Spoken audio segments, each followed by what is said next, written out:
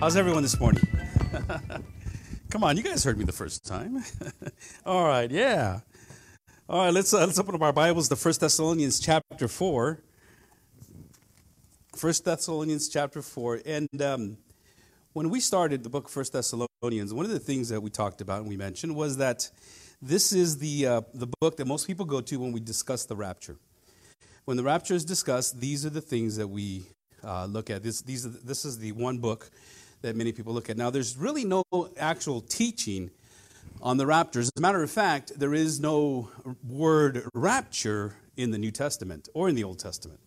We're going to go over a few verses and look at some other ideas and some other things that the Bible teaches as far as being caught up in the sky with Jesus Christ. That's true. The word rapture is not in the New Testament. There is a Latin word that we translate to rapture. It's raptio, or rapido is the way we would say it in Spanish, quickly. And so this rapture, this caught upness that we're going to look at in verse 16 here in just a bit, when he descends with the archangel and the dead in Christ will rise, and we who are alive in 17 will be caught up together with him. When we look at this word rapture or rapido is exactly that quickness, the rapidness of how it happens. It is a violent taking up of whoom, just gone, in a manner and at a time that most people are not going to be able to explain what happened. Remember, as we talked about this last week and we went over this, we know that the rapture is going to happen, number one, because Jesus Christ, let me read this, and then I'll comment on that from verse 13 on to 18. And in my Bible, right above verse 13, the sentence there, it says, the coming of the Lord. And in verse 13, it starts off like this: but we do not want you to be uninformed, brothers, about those who are asleep, that you may not grieve as others do, who have no hope. You see, the people in Thessalonica, they were under the impression that the rapture might have already happened. There was a teaching going around that Jesus Christ had already come and therefore took the people with him.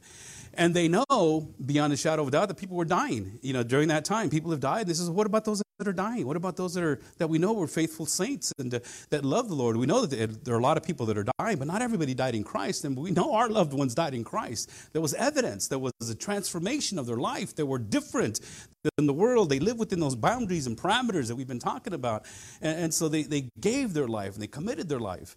And so Paul says, I don't want you to be ignorant, in other words, or uninformed about those who fall asleep, that you may not grieve as others do who have no hope.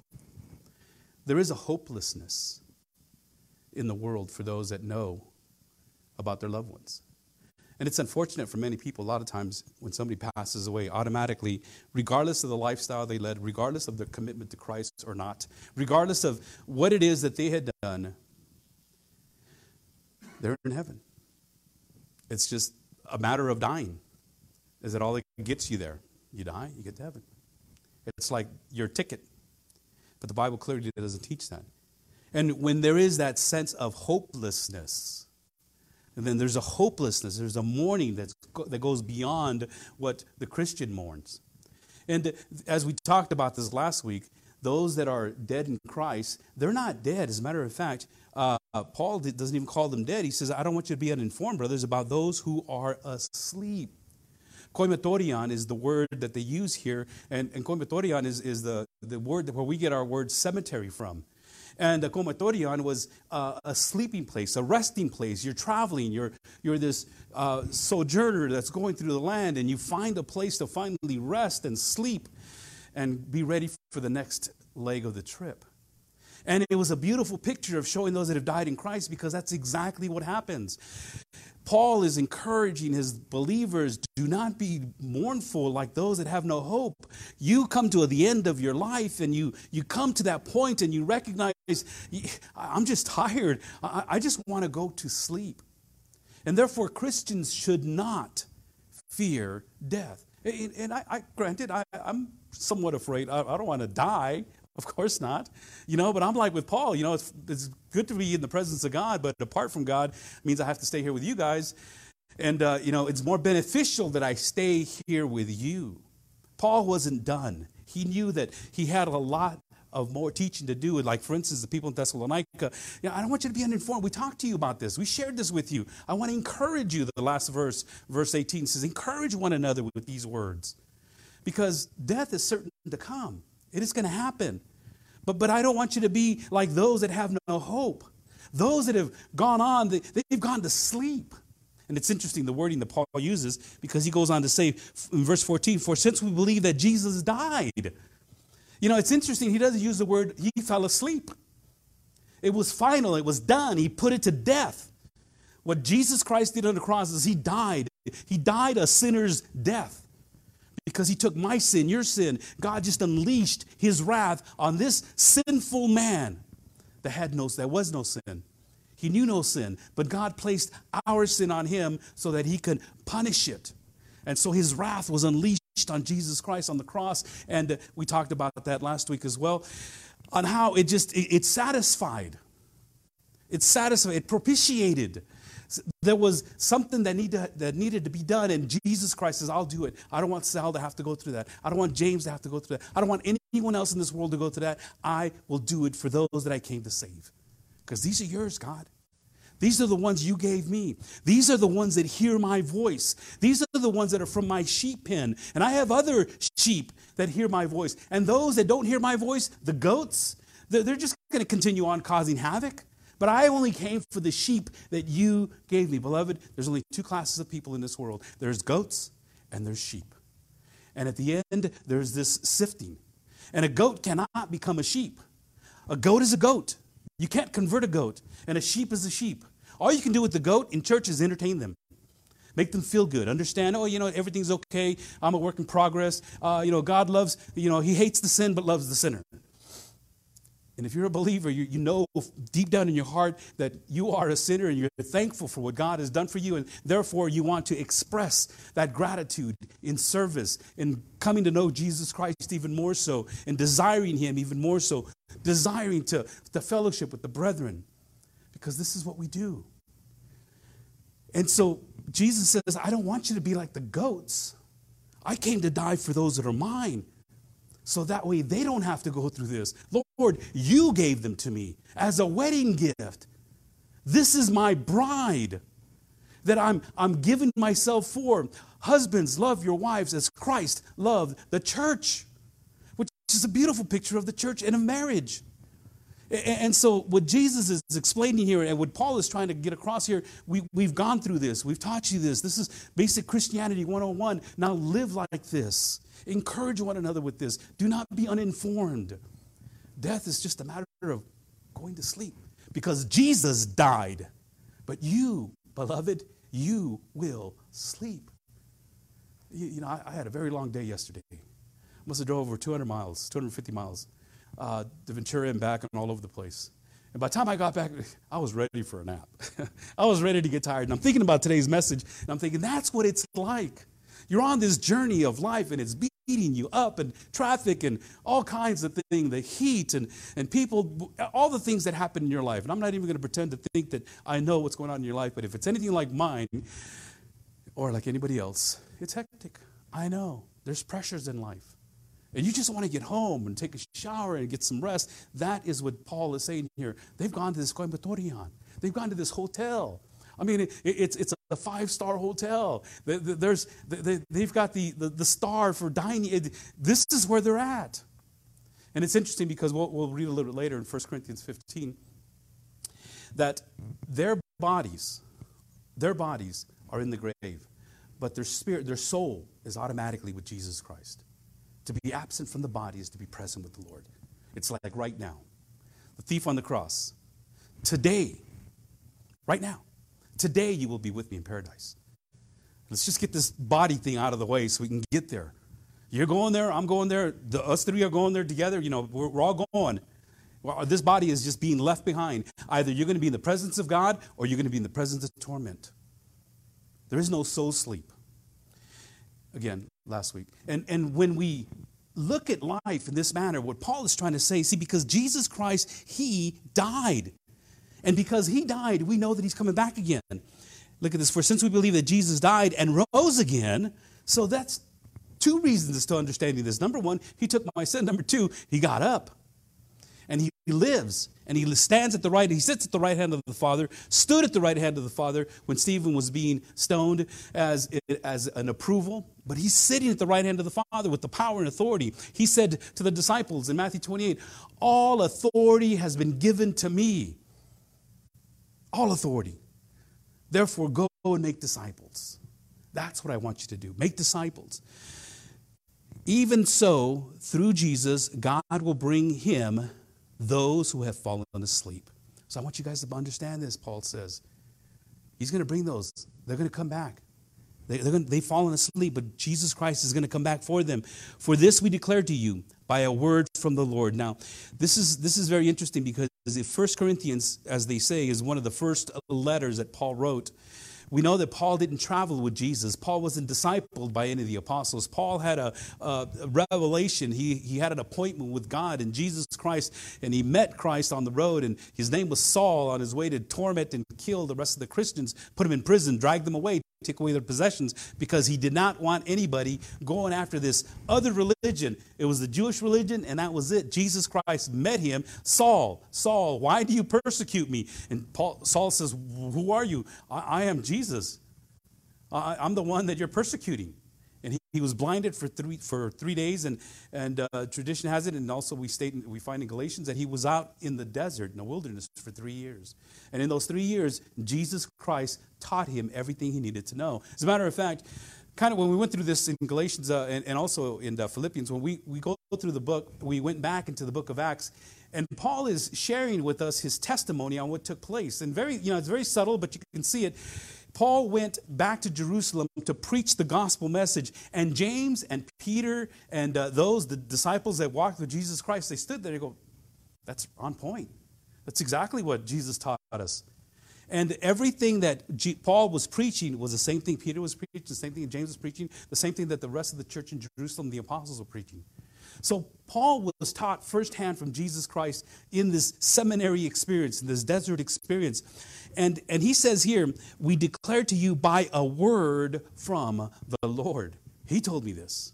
Just like he told, when he said in Acts, he says, you know what our Lord said, it's better to give than it is to receive. And we look through the scriptures, Jesus never said that. How can he say that? And it's even written in red in my Bible. Jesus never really said, it's not in scripture, but it was, again, a teaching that Paul had received.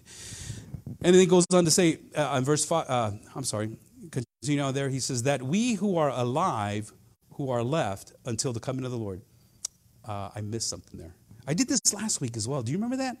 Let me start off in verse 14 again. For since we believe that Jesus died and rose again, even so, though through Jesus, God will bring with him those who have fallen asleep. For this we declare to you by a word from the Lord, that we who are alive, who are left until the coming of the Lord, will not precede those who have fallen asleep. Once again, for the Lord himself would descend from heaven with the cry of command, with the voice of an archangel, and with the sound of the trumpet of God.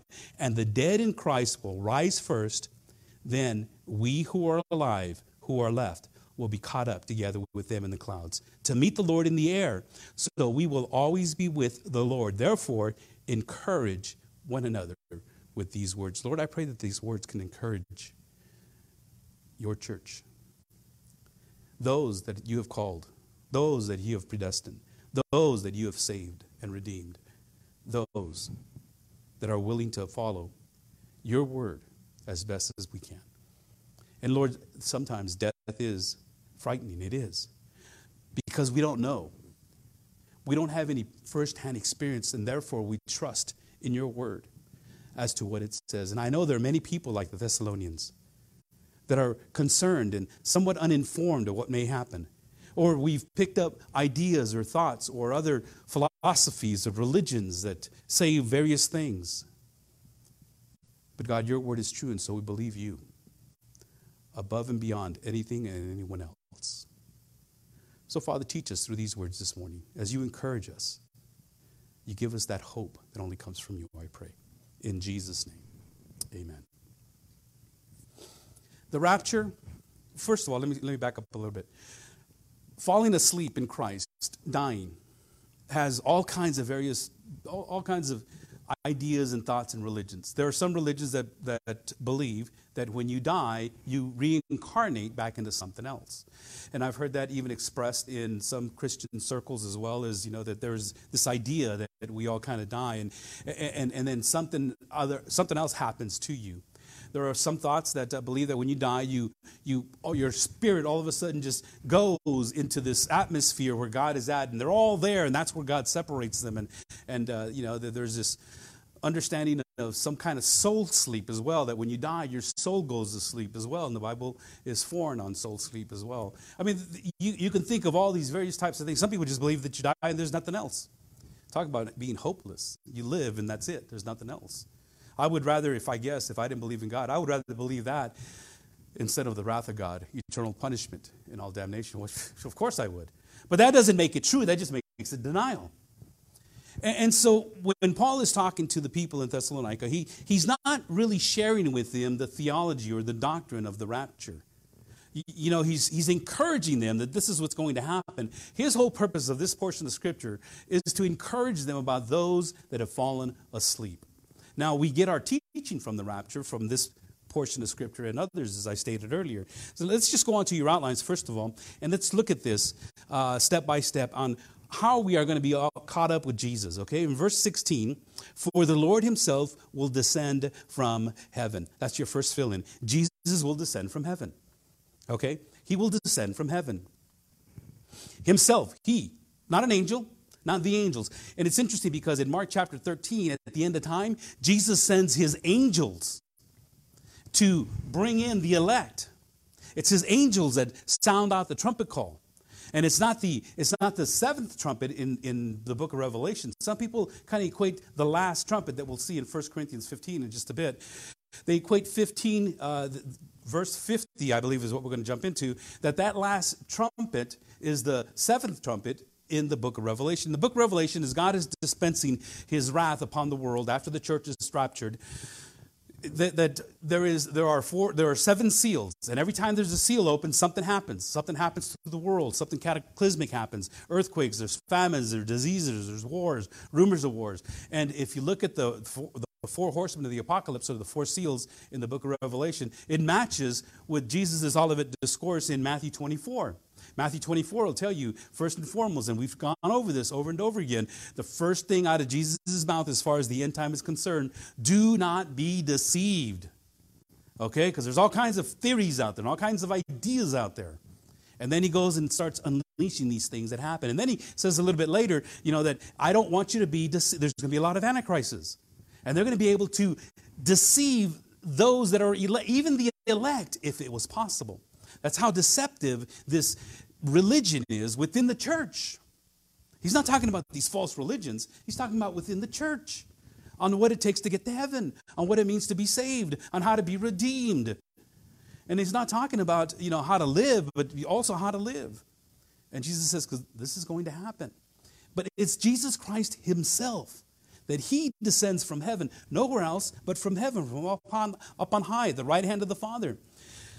The next thing, first of all, for the Lord himself will descend. In Acts 1:11, remember when Jesus ascended into heaven, this Jesus who was taken up from you into heaven will come in the same way as you saw him go into heaven.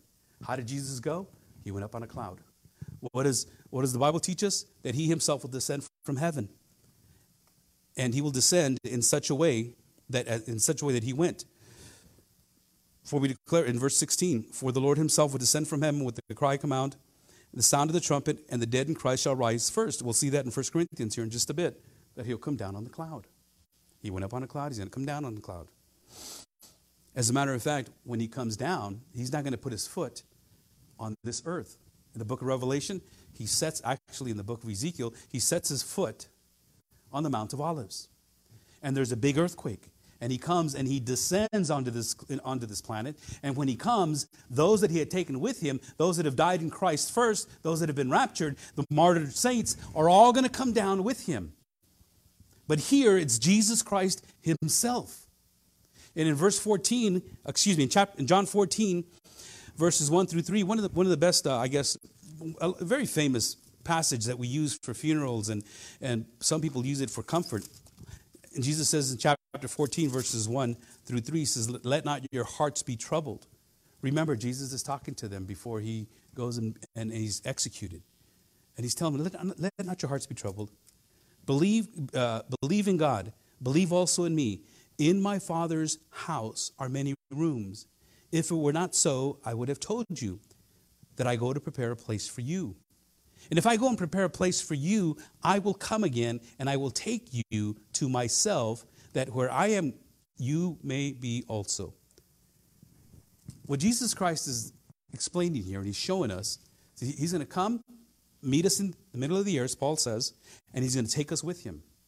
At the end time, all the signs that are pointing to the end, at the end time, Jesus Christ returns to the planet, sets foot on a mountain, and establishes his kingdom for 1,000 years. And then that's where we will be with him on this planet. But until then, Jesus is going to take us with him to heaven. We'll be in the presence of God. We'll be in the presence of the Father. We are his bride. If you know, one of the things that might make a little bit of sense to you is if you understand how a Jewish wedding works. In a Jewish wedding could take a day or 2 or 3, even a week or so. Sometimes as long as 10 days, depending on how much money you had, how big of a party you want to throw. It's an elaborate wedding. And the groom comes and receives his bride, takes her from the house, and brings her to his father's house and presents the bride. And there is a celebration. And she's sitting up there and she's all dressed in white, and there's feasting, there's fellowship, there's all kinds of dancing and music, and it lasts for a very long time. It could be a day, it could be 2 days. Can you imagine a wedding that lasts the whole day? Some people kind of do that, 2 days, a week. It's amazing. And it's beautiful. It's a beautiful picture what Jesus Christ is going to do for us. And so he presents himself, he presents his bride to the father and the family. And then after the vows are exchanged and everything is done, then there comes the consummation, is when Jesus Christ returns and he establishes his kingdom. The husband or the groom and the bride establish their household. And so what Jesus is doing here, he's coming for his elect. He's taking them to his father's house that have all these rooms. And Jesus said, if it wasn't true, I wouldn't have told you this. Right? And I'm telling you this because this is what's going to happen. Some people think that this is the end time when Jesus Christ comes to prepare a place for us. No, we're going to be here on this planet. Again, Revelation. We'll have to get into that sometime soon. And so Jesus will descend from heaven. He will, not an angel, but himself. Number 2, Jesus will declare his arrival with a cry of command. This is a military term. And I don't know what he's going to command. I don't know what he's going to say. I don't know how he's going to do this. I don't have the Greek to it, and I don't have the understanding of what these words are going to say. Paul just says, again, teaching on being diligent and faithful, and understanding that your loved ones are safe, they're asleep, their souls are in heaven, they're not experiencing any pain, they're just waiting for their new bodies. And in this cry, this command, Jesus calls out. And in John chapter 11, if you remember the death of Lazarus, and they told Jesus, Lazarus is sick, you need to come see him, please. And he tarries for 3 days, and finally after the 3rd day, they said, it's too late. Lord, he's been in the tomb for 3 days, and he stinketh by now. I mean, don't even attempt to open up the tomb. But what does he do? He has them open up the tomb, and he cries out. And he cries out his name, and he says, Lazarus, come out. Now, you've heard me before, and you've probably heard this as well, that Jesus had to identify Lazarus. Because if he would have just said, come out, they would have all come out. That's how powerful his word is. Now, this is interesting because Lazarus is identified as one of his elect, a good friend, his partner, his friend. He loved Lazarus. He cried when Lazarus was asleep. He mourned him at that moment, and people looked, and again, the shortest verse in Scripture, he wept. Jesus wept, and people around him said, see how much he loved him? I mean, it wasn't just a tear, mind you. It wasn't just a little... It wasn't. It was a deep down cry that comes out when somebody mourns another person. It was obvious and it was evident that Jesus loved this man. It wasn't just one of those, man, I feel bad for the guy. And they recognized, and so Jesus calls him out, Lazarus, come out, and he came out. You see, it's interesting how Jesus identifies him as one of the elect. And in the rapture, there are two groups of people. First of all, there's those that are dead in Christ, and the second group is those that are still left behind. And we'll touch on that here in just a little bit. You see, in Joel chapter 2, we understand that God himself is going to cry out. The Lord utters his voice before his army, for his camp, and exceedingly great. He who executes his word is powerful, for the day of the Lord is great and very awesome. Who can endure it? Every time that the Old Testament prophets talked about the day of the Lord, they talked about the end times. We're looking at the end times unfold right before our eyes. We're watching this lawlessness that we'll get into in 2 Thessalonians chapter 2. We'll see about the lawlessness that's happening within the world. We know that all these diseases and pestilences of this hatred toward God and the church, we're starting to see a lot of these things happen already. And so what has to happen is, number one, the first thing that's going to happen is the rapture. But, let me just share this with you right now. If, according to the way I understand Scripture, the way the way the Bible is written, and how they describe the end time, I come from the camp, when there's 3 camps, and I mentioned this last week, I come from the camp, what's called the pre-tribulation rapture. And for short, it's called a pre-trib. There's a mid-trib and there's a post-trib. The rapture happens in the middle of the tribulation, or the rapture takes place at the end of the tribulation. The last one just does not make any sense, but there's people that really believe that. The middle one, somewhat, they can get some. But I come from the camp that we will not experience God's wrath. He's going to save us from that hour. So pre-tribulation rapture means that the tribulation is going to happen as soon as the rapture takes place. There are many signs that are pointing to the end. And when the rapture takes place, either if it takes place in the middle or the first, at the beginning, the middle, or the end, the tribulation is 7 years. But let's just say, for argument's sake, it's 3.5 years. It's in the middle. Okay, let's just, again. That means that if it were to happen right now, the end will come in 3.5 years. But if everything is already pointing to the end, beloved, don't you think we should have happened already 3 years ago? I mean, look how much time we really have. Personally, once again, I read it and I see it as being done before the tribulation starts. Jesus Christ will return and take his church with him, and then starts the 7-year tribulation. Now, let me say that again. If the tribulation ends in 7 years and everything is pointing to the end and everything seems to be happening that looks like the end, we don't have much time. If it happens 7 years later. Do you get what I'm saying? If it happens 7 years later, then we're kind of and there is no sign for the rapture. The rapture is a sign. It's the big sign that says, okay, 7 years, let's go. It's going to happen at this point. How are they going to explain that? I mean, there's all kinds of AI technology that's happening. There's all kinds of illusions that there's all kinds of things and ways to be able to explain it today. But everything is just happening. One of the biggest signs to see that the world was coming to that end was for 1,900 years. People were always arguing against the Bible. They said, it can't be true. How are all these nations going to rise up against Jerusalem? Jerusalem doesn't even have a nation. They're not even there. They have no identity. They have no nation. How is anybody going to invade a peopleless nation? It belongs to the Turks and it belongs to everybody else.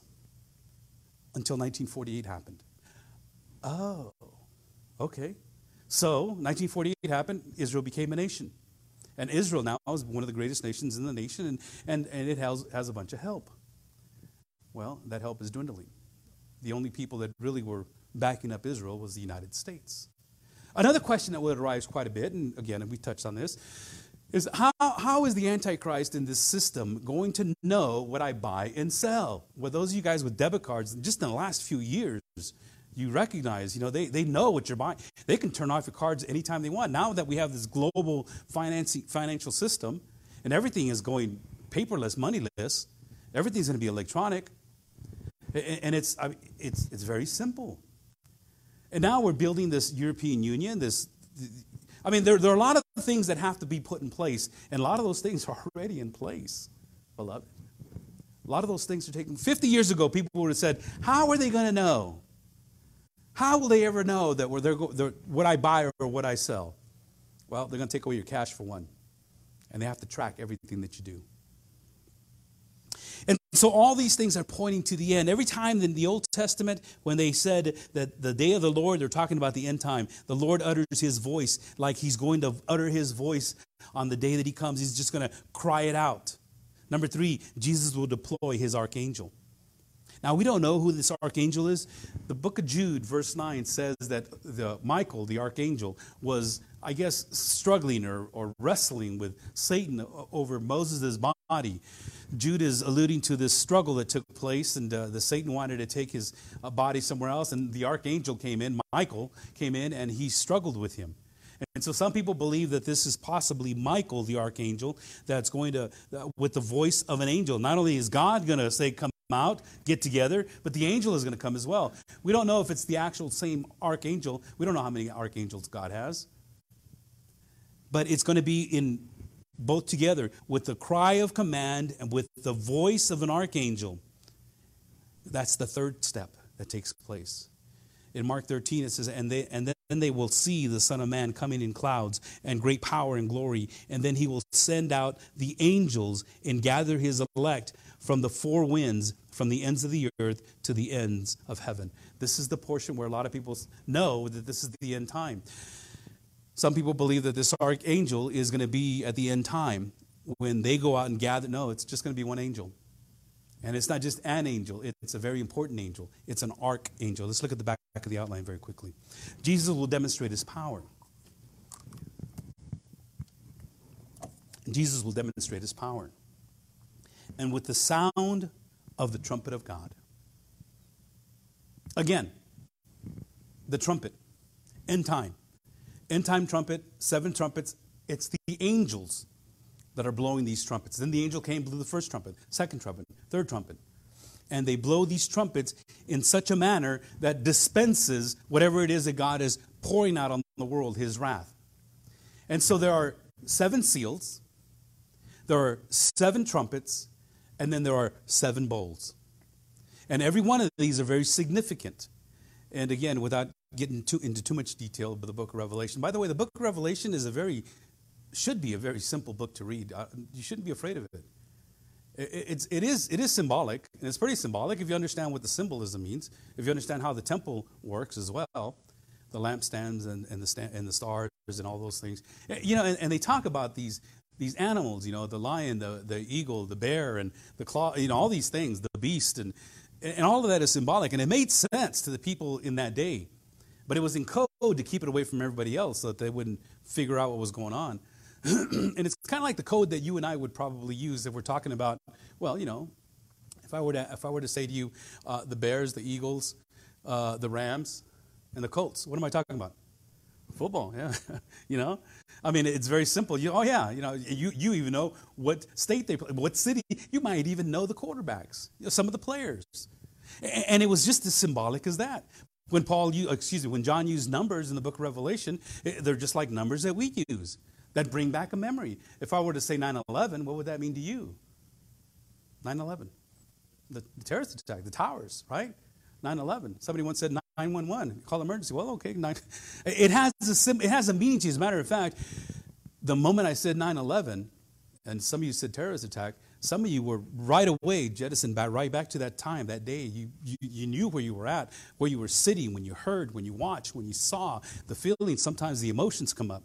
And that's how powerful these memories are and these illusions that Paul is alluding to and sharing with the people. John, I keep saying Paul. John is sharing with the church, saying, look, these are the things. That's why they know who this 666 person is. That's why they know with the number of man and the number of the beast. They're all symbolic, but they know what they're talking about. Again, going back in the book of Revelation, understanding the symbolism. And most of the symbolism is already described in the book of Revelation. But the man without the Spirit cannot understand the things that come from the Spirit of God, for he is spiritually discerned. 1 Corinthians chapter 2. You need discernment from the Spirit to show you these things. But Jesus will demonstrate his power with the trumpet sound of God. And so if it's not the angel's trumpet, it's God's trumpet. I mean, if it's God's trumpet, then it can't be the angel's trumpet. This is the trumpet of God. Turn with me to 1 Corinthians chapter 15. 1 Corinthians 15. Just back a few pages. If you're using one of the Bibles that are in the pews, that would be page 961. 961. Actually, nope, I need you to go to 962 because that's where it starts in verse 50. Mystery and victory. It says here, I tell you this, brother. Well, by the way, chapter 15 of 1 Corinthians is one of my favorite chapters. Okay, just so you know. Chapter 15, and I've always said this, you only have 10 minutes to just say, you only got 15 minutes to speak. And I always say, if these were the last 15 minutes of my life, and I would lose all my breath and fall dead as soon as that 15 minutes was up, this is what I want to share with you. And you go to chapter 15 and verse 3, for I delivered to you as of first importance. Well, first of all, I would say, I've already wasted a minute by introducing myself and telling you what I'm going to preach on. So now I only got 14 minutes. But as I shared with you, I proclaimed to you, I brought to you, I delivered to you as a first importance, the very first thing, the most important thing on Paul's heart, Paul's mind, what I also received, that Christ died for our sins in accordance with the Scriptures, that he was buried, that he was raised on the third day in accordance with the Scriptures. If I had 15 minutes, that's all I had, I'm going to share the gospel message with you. You are a sinner. That's what the Scriptures teach. I'll go to the Old Testament. That's all they had. In the New, they didn't have the New Testament. They didn't have the Romans Road. They didn't have the 4 spiritual laws. They didn't have the evangelism explosion. They didn't have grace. They didn't have any of these types of programs and tracks. All they had was the Old Testament. The gospel of God is in the Old Testament. And I would proclaim that if I only have 15 minutes and I'll never see you again, this is what you need to know, which is of first importance. And I love the book of 1 Corinthians because Paul is talking about the end time. And then my favorite verse of all is the last verse, verse 58. Therefore, my beloved brothers, be steadfast, immovable, always abounding in the work of the Lord, knowing that in the Lord your labor is not in vain. Whatever you do for the Lord is not in vain. You might think that there is no fruit.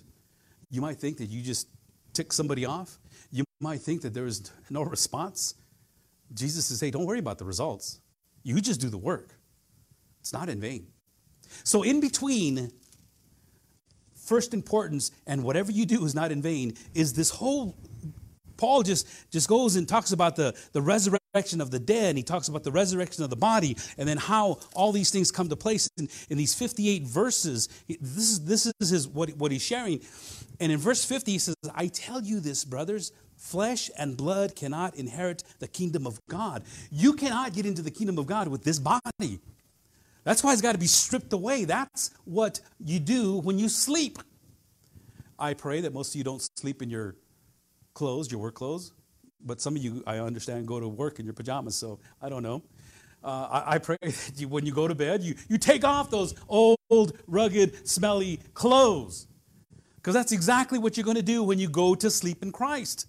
That old body is just going to be taken away, praise God, amen? Somebody say amen. It's going to be just taken away. You're going to go to sleep. Your soul is going to be with Christ. You're going to be face to face with God in your spirit. And that body, you cannot get into heaven with that stinking body. Okay? Try as you may, you won't be able to do it. I tell you this, brothers, flesh and blood cannot inherit the kingdom of God. This is why Jesus told Nicodemus, he says, you cannot enter the kingdom of God unless you are born again. You need a new body. You need a new life. You need a new soul. Nor does the perishable inherit the imperishable. And what Paul is saying, those things that, our body is going to perish. But our soul, our spirit is imperishable. It's not going to perish. You can't do that. Nor does the perishable inherit the imperishable. It's got to go away. Behold, I tell you a mystery. See, and even Paul at this time, he didn't quite understand it. He didn't quite flesh it out yet until he's working through this. We didn't have this full understanding of how this is going to take place, how Jesus Christ is going to rapture the church, how our body is going to be changed. But Paul is fleshing this out. This is a mystery.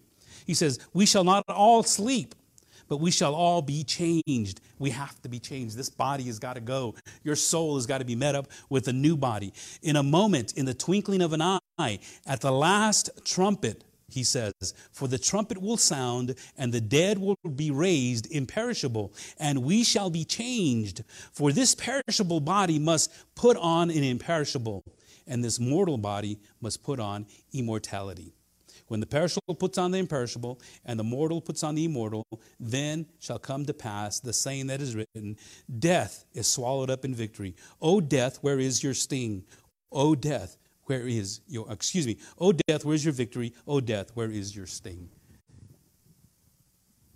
Death shouldn't hurt. It does, unfortunately. That's kind of what I'm afraid of, is the pain that we go through to get there. The decaying body as it goes through the stages of finally, and I've seen it, and it's not a pretty picture. But when you think about it, it's got to go. It should encourage. Paul says a little later, he says that these bodies, these jars of clay, they're wasting away. But our spirit inside is growing even more and more so. Yes, this is wasting away. Yes, I can't move my arms, my legs. Yes, I'm laying here. Yes, I'm in pain. But my spirit is longing even more so to be in the presence of God. I can't wait till that time happens. And in a twinkling of an eye, in an instant, boom, you're going to be changed. You're going to be transformed. The dead first, and then us. A little later, he talks about, actually a little bit earlier, he talks about how a seed cannot be, the seed that is planted, first of all, is not the same thing that is grown. And what I like to use is a tulip. I don't know if you've ever seen a bulb of a tulip. But a tulip bulb is old and wrinkly and ugly. And then you pull this out and show that this is this. And here's the tulip in a pot. Beautiful. Just the array, the green, the purples, or the yellows, whatever it is. Beautiful colors. But this you don't plant and get this. This you don't plant, you plant this. See, Christians aren't buried. I'm sorry. Yes, Christians aren't buried. They're planted. You're planted and you're waiting for your new body. And when your new body arrives, it'll be caught up with Jesus Christ at this time, the twinkling of an eye. As Paul was saying, let's go back to where we were at a little while ago. In 1 Corinthians 15, 51 and 52, as I just said, at the last trumpet. What is this last trumpet then? If it's not the trumpet of the Revelation, if it's not the trumpet of the 7 trumpets, what is this trumpet? Now, I mentioned earlier that the trumpet it's a call. I'm sorry, I didn't mention it, but I wanted to mention that it's a call. Look at this verse here in Exodus 19. On the morning of the 3rd day, there were thunders and lightnings and a thick cloud on the mountain and a very loud trumpet blast, so that all the people in the camp trembled. Then Moses brought the people out of the camp to meet God, and they took their stand at the foot of the mountain. Now, if you know anything about Exodus chapter 19, or you know what's going on here, this is just a few months after coming out of Egypt. Here's this nation. Here's these people.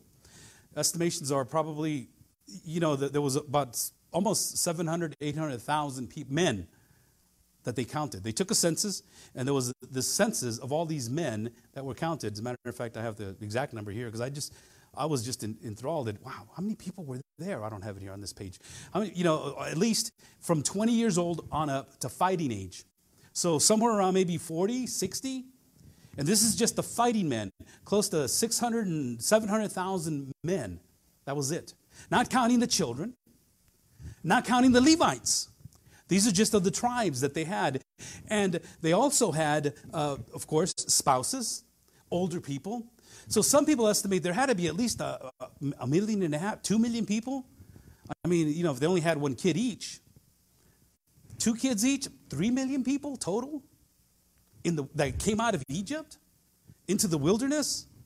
How do you communicate with the 1 million people? I can't even communicate with 10 people. I send out a text and people, what? What did you mean? How do you do that? Well, the way God did it is he sounded a blast of the trumpet. God's trumpet is going to blast out and assemble his people. Turn with me to Numbers chapter 20. Numbers chapter 10. Numbers is in the beginning of the Bible. It's the 4th book of the Old Testament at the beginning. And this is interesting because the same wording that is used here is the same wording that is used in the New Testament. Of course, this is in Hebrew, but in the New Testament it's Greek. In chapter 10, verse 1, it says, "The Lord spoke to Moses, saying, Make 2 silver trumpets of hammered work, and you shall make them, and you shall use them for summoning the congregation and for breaking camp." Now, when you go through chapter 10, you'll see that, as a matter of fact, back in Exodus, and you'll see that God, what he did is he separated the people, and he separated them in stages, in stages of 3. He put the one camp in the north, okay? He put another camp in the south. He put the leading camp in the east, and the east was the entrance to the temple, and they faced toward the east, and then he put another camp on the west. And so you had these 4 camps that God had. That's how he put them all together. And he says, and here's what I'm going to do. Just the way I summoned you, you're going to blast this trumpet. If you blast 2 trumpets, and 2 blasts, we don't know how the blasts were. History tells us, tradition tells us that these trumpets were probably about 18 inches long, and we just read they're made out of silver. These are not the shafars, the ram's horn. These are different. You've seen pictures of angels with long trumpets. Some are longer than the others, but these were probably about anywhere from 18 to 24 inches. And these are the trumpets that God installed in the camp to get the people together. And when you read this, you'll see that every one of the blasts had a different sound, had a different duration, and there was 2 at one time, or maybe just 1. If it was just 1, then the elders got together. If it was 2, everybody got to attention. And then the last trumpet, the first trumpet would sound, get ready. The second trumpet would sound, and do it again, and get all four teams together. The last trumpet was always, let's go. And whatever that sound was, it was marching orders. Now, it could be that Paul is alluding to this. I think it is. That last trumpet is God. And remember, God has 2 groups. He got the dead in Christ and those of us that are left behind. We don't have any other information other than that. To say that that's exactly what it is. God used trumpets for all kinds of things. He used them to go to war. He used them to get the people together. He used them for feeding. It was like this signal that they needed for all the people to hear. You know, you got 1 million people. Up to 3 million people. How do you get them all together? And boom, he just would blast it out. I wish I could go into a little bit more detail with that, but I got to finish this up. Jesus will demonstrate his power through the trumpet of God. And he'll demonstrate that power and the sound of the trumpet, because what will happen, the dead in Christ are going to rise first. Number 5, Jesus will raise the dead saints first. Now, remember, Paul is trying to encourage them. Look, guys, you need to know that those that are asleep, they're asleep. They're not dead. You're going to see them again. And just so you know this, God is going to raise them first. Okay? They're going to be the first ones. Don't worry about that. You'll be next. And the dead in Christ will rise first. For the trumpet will sound, and the dead will be raised imperishable, and we shall be changed. And the last thing I want to share with you is verse 17. Jesus will draw the living together. And this is just a progression. If you read 1 Thessalonians chapter 4, verse 16 through 18, you know the progression.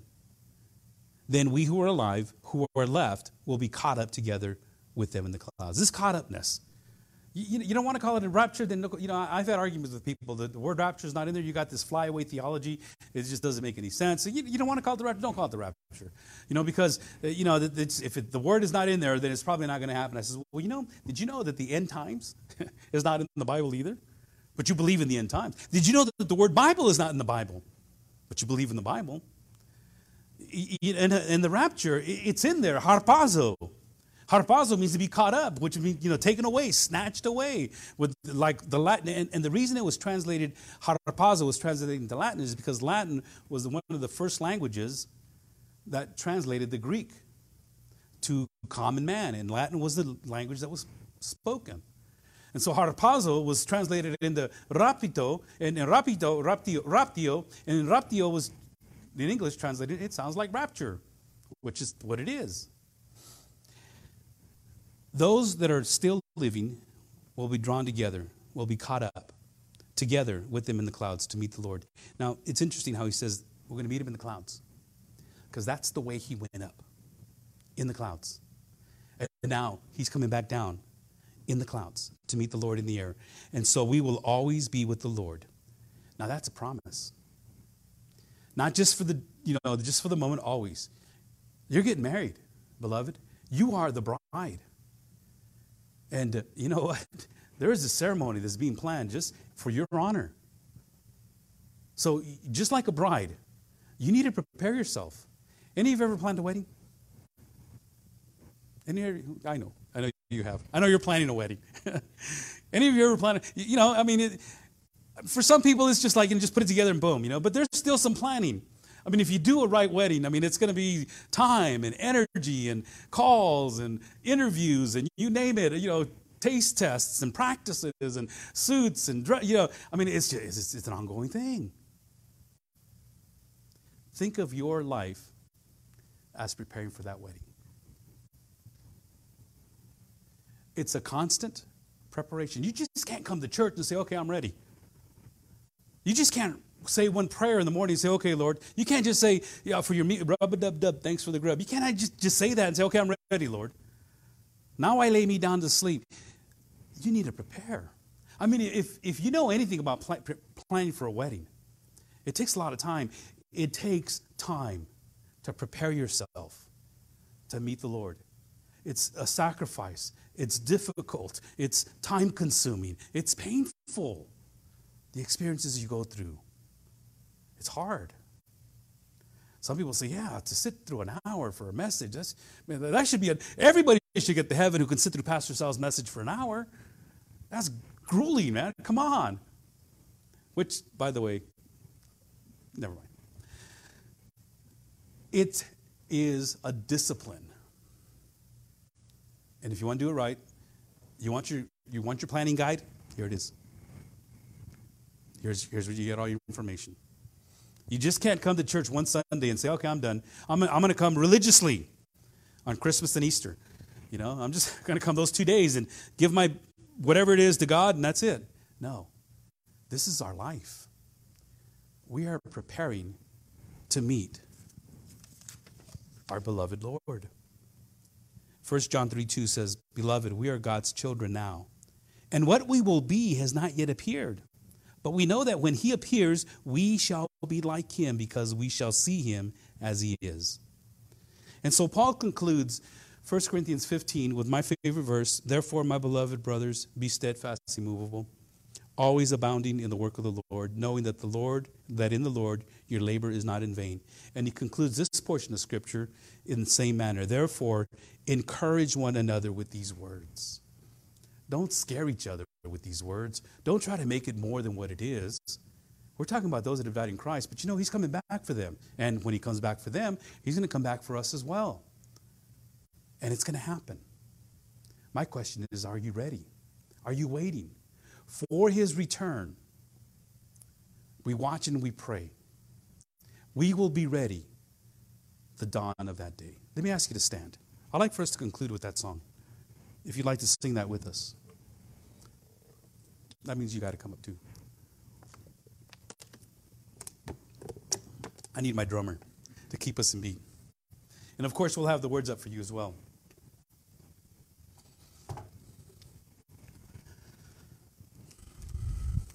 Sing to the King.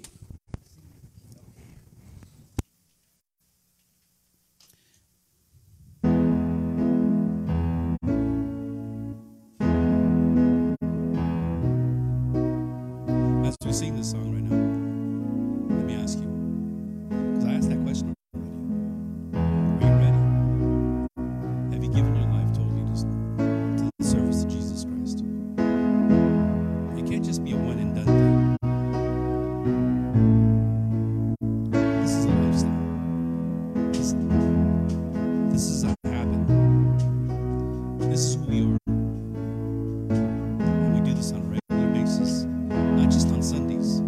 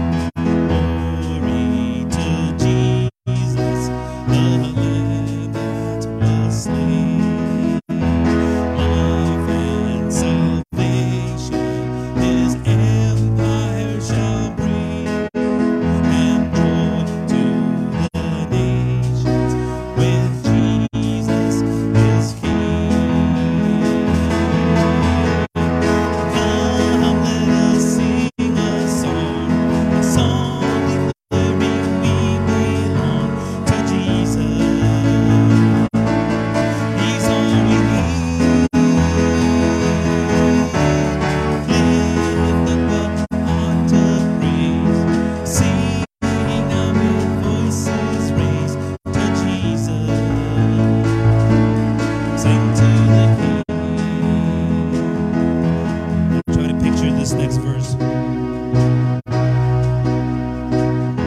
your mind's eye. Try to picture that Jesus Christ is returning today. For his return, here we go. For his return, we watch and we pray. We will be ready, the dawn of that day. We'll join in singing with all the redeemed, 'cause Satan is vanquished and Jesus is King. Come, let us sing a song declaring we belong to Jesus. He's all we need. Lift up a heart of praise, singing out with voices praise to Jesus. Sing to the King. Sing to the King. Sing to the King. Father, I pray that the hearts that are in this room today can genuinely and honestly sing to you and recognize their need for you. I pray, Father, that we can all stand here and say that we are waiting genuinely and truly and busy about what it is that you've called us to do. So, Father, once again, as we look to that glorious day when the clouds will bring you and the world will see you, and those that are dead in you first will rise, and those that are left behind will be caught up with you. Lord, I pray for conversion, transformation, and evidence of that repentance of the fruit, we pray. In Jesus' name. And everyone says, amen and amen. All right. Be up here with you guys if you'd like to come up and have a word of prayer.